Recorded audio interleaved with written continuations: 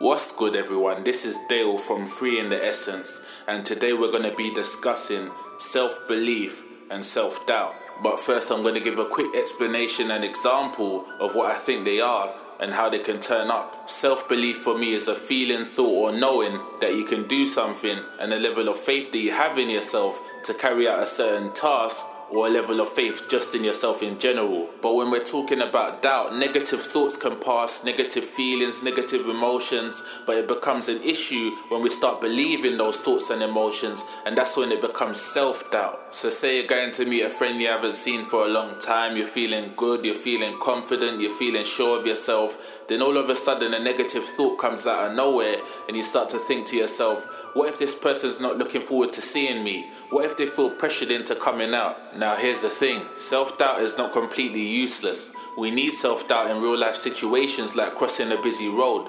But in this scenario, we can see that there's not enough evidence to back up the claim that the friend doesn't want to meet you, and also it's just not realistic.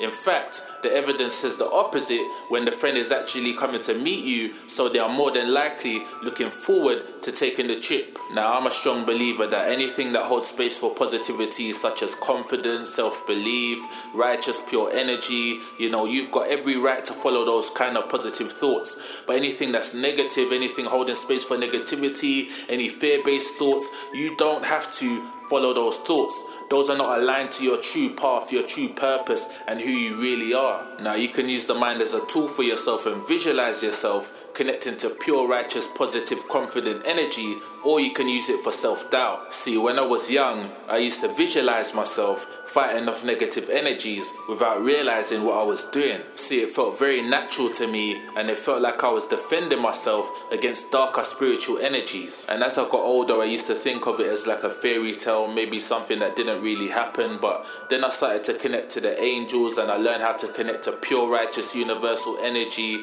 and I saw that the power of visualization and using the mind as a tool can actually help you rather than hinder you. So let's talk about the relationship that we have with our own self. Sometimes humans can feel like they break up with themselves due to a feeling of doubt or a loss in confidence. But when you find yourself again, the bond will be even stronger. It will be almost like saying, I missed you, after seeing a friend that you haven't seen for a long time. And sometimes when losing faith, it's not a time to say, why did I lose faith in what I was doing? But it's actually a time to tune more into the pure frequency of love and say, obviously my faith was either not strong enough or not in tune with love enough, because love sustains itself and love is undefeatable with pure intentions behind it. So your ideas may be right, but are they in tune with love so that when hate comes along, it can't knock it off its course? And even if you have the perfect idea with the right energy behind it, we have to remember that we're human. Sometimes I have to remind myself of this because I get the idea that one day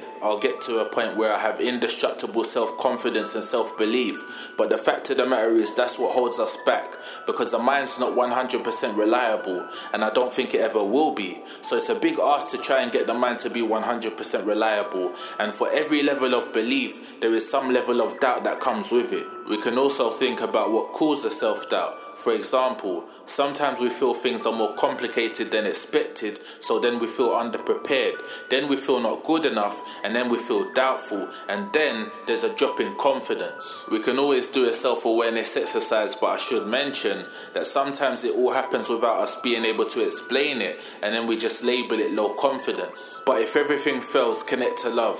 Many people like the word love, and I'm not talking about in a romantic way. I'm talking just love in general.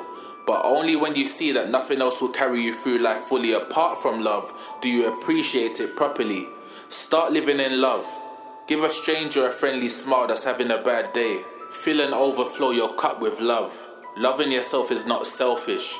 It's the only way you can give genuine, unconditional love to others, because you know what it feels like. But for a second, let's get back into the mindset of overcoming self-doubt with self-belief. See, sometimes we fear what others will say, but when you truly believe in your pure energy and connect with it, nothing can stop you. And not that you should care, but you can make even the most stubborn of hearts be moved and feel something from passion and self-belief.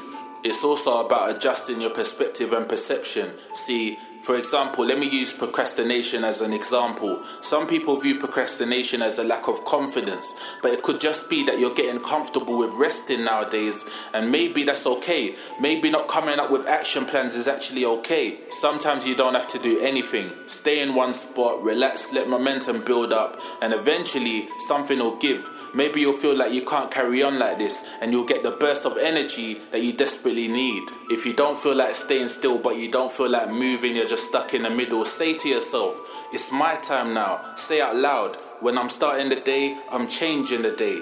And say to yourself, it's my world, I'm going to shine today. Affirm to yourself, believe it.